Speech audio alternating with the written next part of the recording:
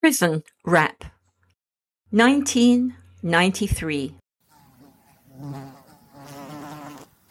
A fly was buzzing persistently around the nose of Warden Stacy. He kept trying to flick it away, but it took no notice. It made him irritable. Most things made the warden irritable these days, and when the warden got irritable, he got mean. And when he got mean, everyone in Beaconsfield Penitentiary suffered.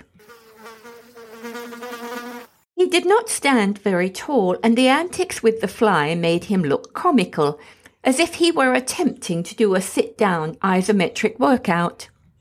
Olivia's current hit song suited the movements beautifully, although one creative soul had bastardized the lyrics to suit his own fantasy. Let's get physical, physical. Let me hear your body squawk. The glass partition that allowed Warden Stacy to watch the junior administrators at their desks also allowed them to glimpse his antics with the fly. Most were trying to manipulate the newfangled Xerox computers with pretended competency. A few had their heads in handbooks and were totally lost. Bloody hell! Stacy heard his chief finance clerk curse as he struggled with the electronic mouse. It brought a grin of acknowledgement on fellow sufferers. If you find that so fucking funny, you can go and laugh somewhere else, like at home, for instance, while you look for a new job. His words had the desired effect, and even the few who had begun to quietly hum the pop tune to blend with the warden's movements now sat quiet and straight-faced. Laughter was not a good idea with a mean, vindictive boss. Warden Stacy was not a large man, which was why he preferred to sit rather than stand.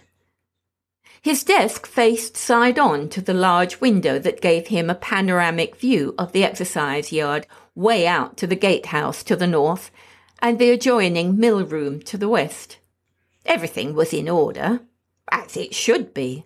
He went back to balancing the long rows of figures on his notepad, crossing out some in the left-hand column in order to coincide with the right.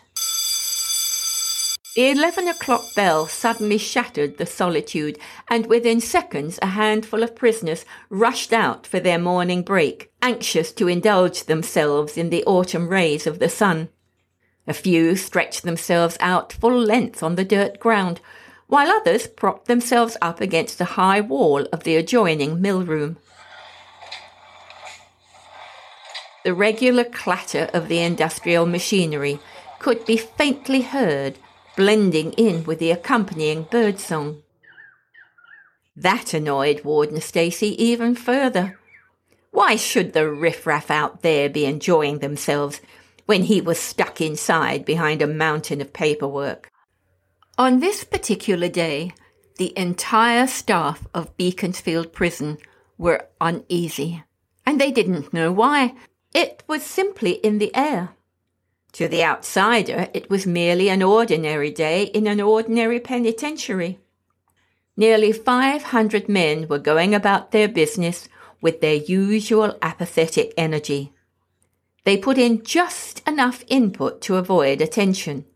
They knew from experience that if they did not, they would pay the penalty of having food and smokes docked, and both were constantly in short supply.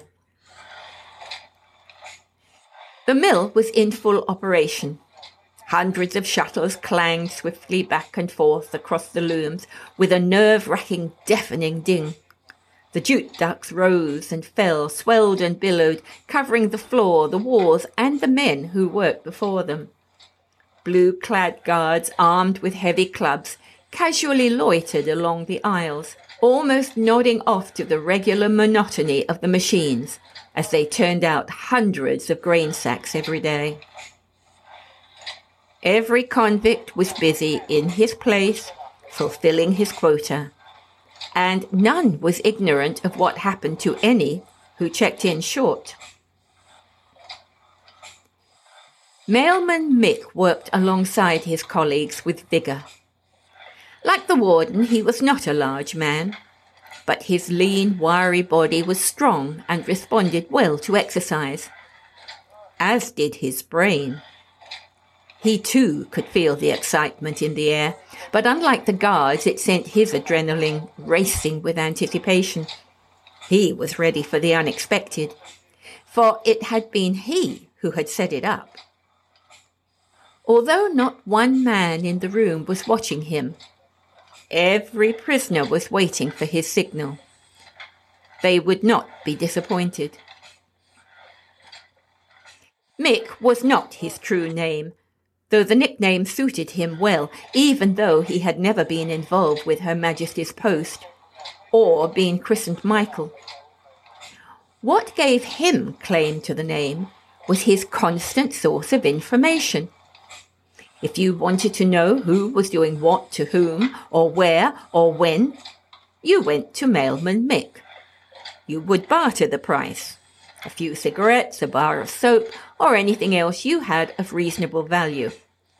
But instead of getting the reputation as a common snitch, he was revered as a man of business. Miscellany was computed away in the recesses of Mailman Mick's quick, febrile brain, and somehow none of it was ever wasted. Casually, without a word, he stopped what he was doing, climbed onto a bench and waved his arms. Then, just as casually, he stepped down again and was swallowed up in the throng. This was the cue the prisoners had been waiting for, and 100 men immediately went into action. In groups of 2, 5, or 10, they accomplished a number of activities, swiftly, quietly, and effectively. The guards, rushing towards Mick with clubs held aloft, were tripped, then seized and disarmed by convicts who acted with military precision. The main switch to the looms was turned off. The silence was palpable. The security gate was locked from the inside, monitors covered, and the electronic communicating system temporarily dismantled. When all was under control, the supervisor, a large-set aging fellow, was marched over to Mick, who eyed him up squarely. Watson, I want you to listen carefully. This is a revolt, a basic requisition for better food and better living conditions. There will be no violence if our requests are met reasonably. We want the warden here in 5 minutes. Understand? Mick's demands were delivered in the soft, lilting brogue of the Irish accent, but were none the less authoritative.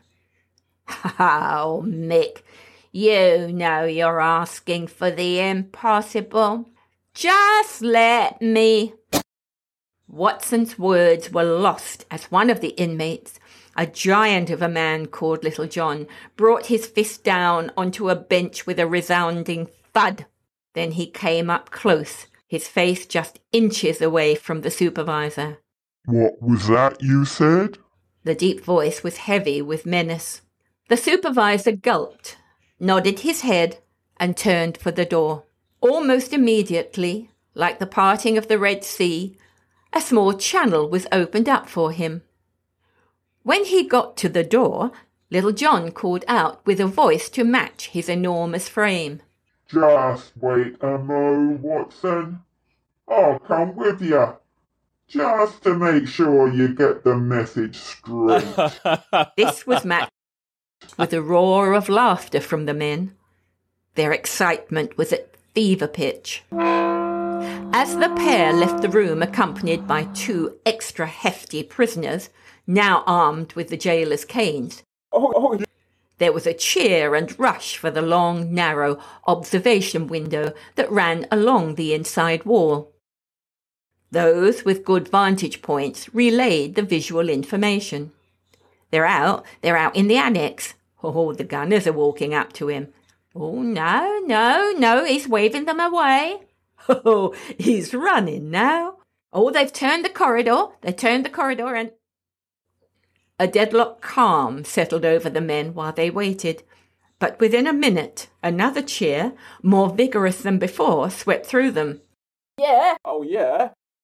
He's coming. Oh, the warden's coming. Oh, wait till I get my hands on him. Oh. The last comment was heard from a number of sources, and once more Mailman Mick climbed onto the bench, a little quicker this time, and this time he spoke to the throng.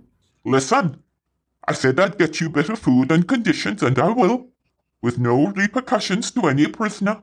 That I guarantee. But if any one of you so much as touches the warden, or any of the other pigs, without my say-so, so help me, I'll have no more to do with it, and you're on your own. If any of you want to turn this into a riot and kick ass, do it some other time, not on my watch.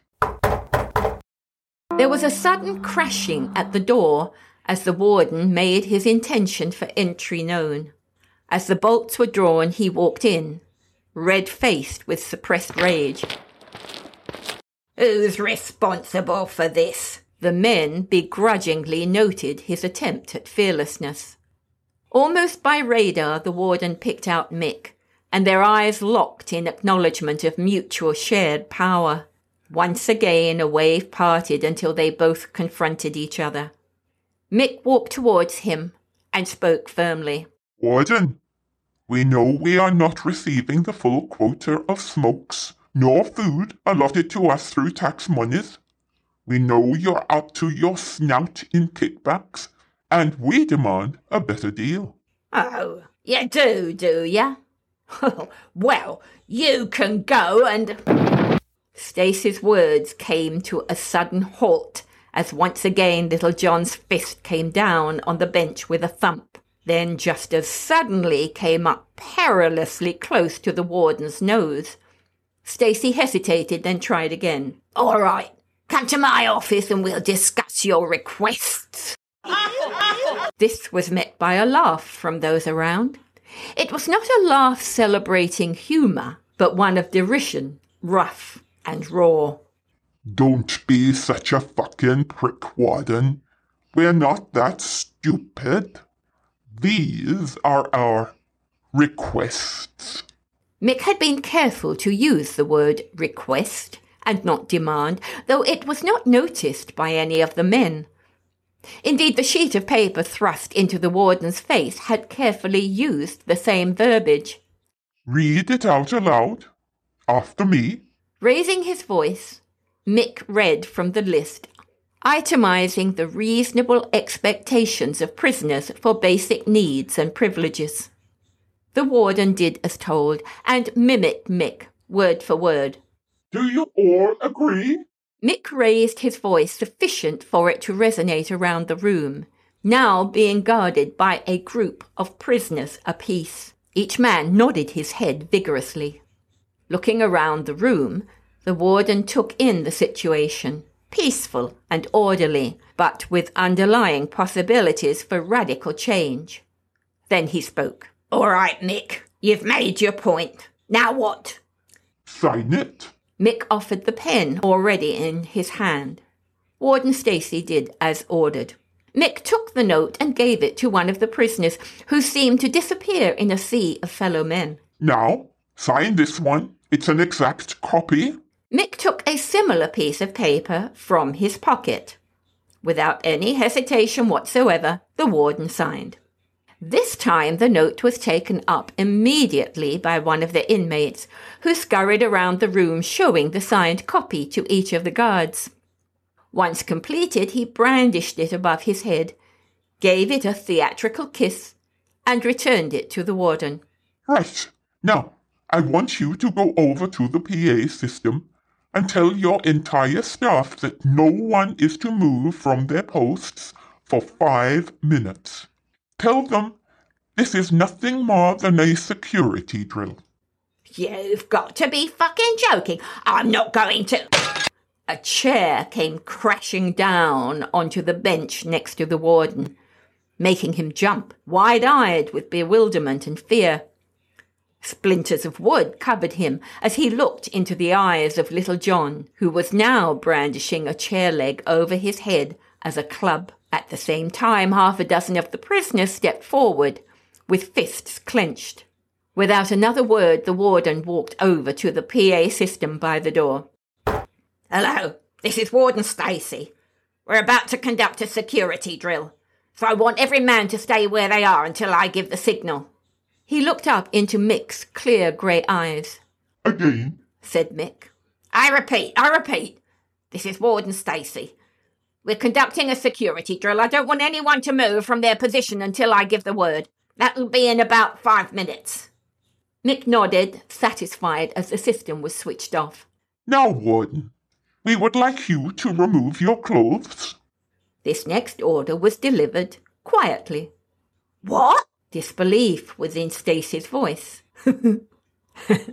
Slight giggles erupted from the men as they crowded around the warden, eager to see and hear his response. You heard me. Get the duds off. Now. Mick's voice held an edge that had not been there before. Then he looked towards the guards. And the same goes for the rest of you. Everyone in the middle of the room, and get your clothes off. By now, the chuckles from the prisoners had given way to loud guffaws. And these increased as the bewildered jailers were herded into the centre of the room like sheep. Some stood their ground, but others slowly began to undo buttons. Hey there, oh yeah. Catcalls and obscene remarks filled the air. Oh, come to me, mama. Whoa. You've got 30 seconds or... What? Oh, what? The warden was over his initial fear and shock and was now meeting him on equal footing. What the hell are you intending to do, and what makes you think me or my men would follow any such outrageous order from you? Mick looked at him coolly. Because, Warden, if you do as I say, no physical harm will come to any of you. But if you flout my command, I'll be forced to walk away, defeated, and the men will find someone else to lead them. Someone with different ideas as to how to obtain their requests. There was an undoubted threat in Mick's voice, and the jailers, who for now were the prisoners, stood perplexed and unsure. They simply looked to their head man for leadership. Finally it came, as he began to unbuckle his belt. Within a few seconds he stood naked, vulnerable, and ridiculous. The 10 guards stood much the same. As with all men, those with physiques to be proud of stood straight. The others cowered and tried to nonchalantly hold their hands in front of their genitals. The laughter and obscenities from the men now reached a crescendo, and some of the prisoners began to bray out a coarse rendition of The Stripper in a raunchy and abrasive manner of bump and grind.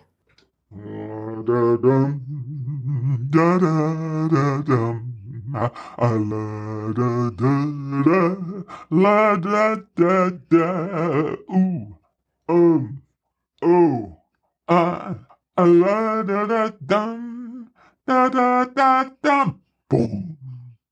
The musical interplay got louder, and some began to gyrate in a coarse mime of sexual interplay. Mick clapped his hands. All right, take the pictures. You've got 3 minutes. Just 3 minutes. What happened next was the worst 3 minutes of any of the jailers' lives. Most would have preferred some form of physical confrontation than what occurred. 3 small Canon cameras suddenly appeared as if by magic, and the 10 guards were positioned in a seemingly never-ending series of compromising positions. Naked flesh was flaunted as they were directed to caress each other's bodies by mouths and hands. The prisoners' enthusiasm mounted as each tabloid unfolded. Oh, yeah. Yet in each photo, One thing remained constant. Faces were carefully culled, focused and framed. In each pose there was little doubt of who it was and what he was doing. 3 minutes later, Mick gave the order to stop and told the men they could dress. One camera, equipped with the new digital interface, was handed from one prisoner to another to voice their approval. Ooh, yeah. Oh, yeah. From the whoops of joy emanating around the room, it was obvious they were considered quite acceptable. Where's Ratty? Mick weaved his way through a group of prisoners and found the little man he was looking for, who scurried forward expectantly. He had earned his name through speed and dexterity, and an ability to get in and out of small places. He was given the 2 standard cameras and immediately turned for the door, where the prisoner on duty quickly let him out, before immediately bolting the door from the inside again. Harlem? Mick looked around the room once more, his eyes alighting on a tall, rangy-looking youth, who stepped forward, his eyes shining eagerly. Are you ready? The youth nodded and ran over to the wall that flanked the exercise yard. A narrow window acting as a skylight and providing fresh air topped the wall just below ceiling level, a good 20 feet above. He was followed by half a dozen of the bigger, stronger men. Knowing what was to come, began to whistle the Harlem Globetrotters theme song as the 3 braced themselves together with arms outstretched. Another 2 sprang onto their shoulders with the help of the 6th man for support. He then clasped his fingers taut together, enabling Harlem to step onto the human ladder and make his way up to the top of what was now a human pyramid. The digital camera, well protected by a shirt, was thrown up to him, which he caught with ease, before giving a sharp whistle accompanied by the word, Ready? "Right-o," came the response from outside. With a clean, concise arm movement, Harlem hurled the camera through one of the middle air slits. Almost immediately, the voice outside called out, "Got it!" before steps were heard running away. Straight away, Harlem jumped to the floor with a bound which ended with an athletic somersault, and the remainder of the pyramid quickly dispersed. Proud of their achievement, each man wore a broad grin as they gave a slight bow to the ensuing applause. Mick now motioned the warden and his staff to the middle of the room. I don't think I need to tell you the consequences of not meeting our requests or any repercussions on any of the men after today. I think you have enough experience to know that you'll not find any of the cameras. In fact, I've made provision that by the time you get back to your office, the cameras will be outside the prison grounds. Once printed off, the pictures will be locked away for safekeeping. You have my word for that. No one will see them, unless we need to distribute them for any reason. The last words were emphasized. The warden's cold eyes glinted with hatred as he looked at Mick. "I understand perfectly," Good decision. said Mick. Now, I suggest you go back to the PA and say that the drill has been completed successfully and that everyone should resume duties. Stacy did as told, then without meeting the gaze of any of the prisoners or his men, allowed himself to be accompanied to the door by Little John. Almost immediately, the recreation bell clamoured on the quarter hour, and the prisoners in the exercise yard reluctantly gave up the warmth of the sun's rays as they began to file back into the gloom of the corridor. Yet most had a smile hovering on their lips. Warden Stacy almost ran back to the sanctuary of his office, seething with rage. The fly was still there. 100 thoughts went through his head with 100 ideas. He gazed out of his window, noting the blue sky, the faint bird song, and the distant whir of machinery starting up. After a long reflection, where he thought of his coming retirement, he decided to do nothing. He even ignored the persistent fly, which had resumed its irritating attraction for his nose.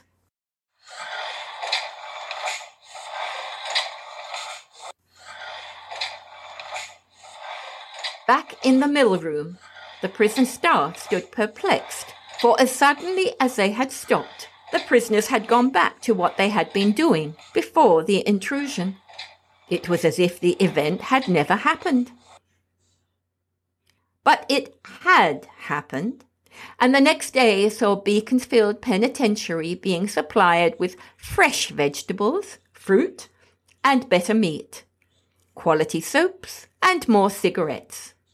Outside the prison, nobody seemed to know why these changes were made. Of course, inside the prison, everyone knew. And with the exception of a few grins, low wolf whistles, or strained hums from the stripper being directed towards a dozen of the guards from time to time, nothing was ever said. You have been listening to Prison Rap, written and performed by Brianda Cross. For more short stories, monologues, full ensemble pieces, please go to fastfictionpodcast.com. And if you enjoy any, we always appreciate a tick of approval. Thank you.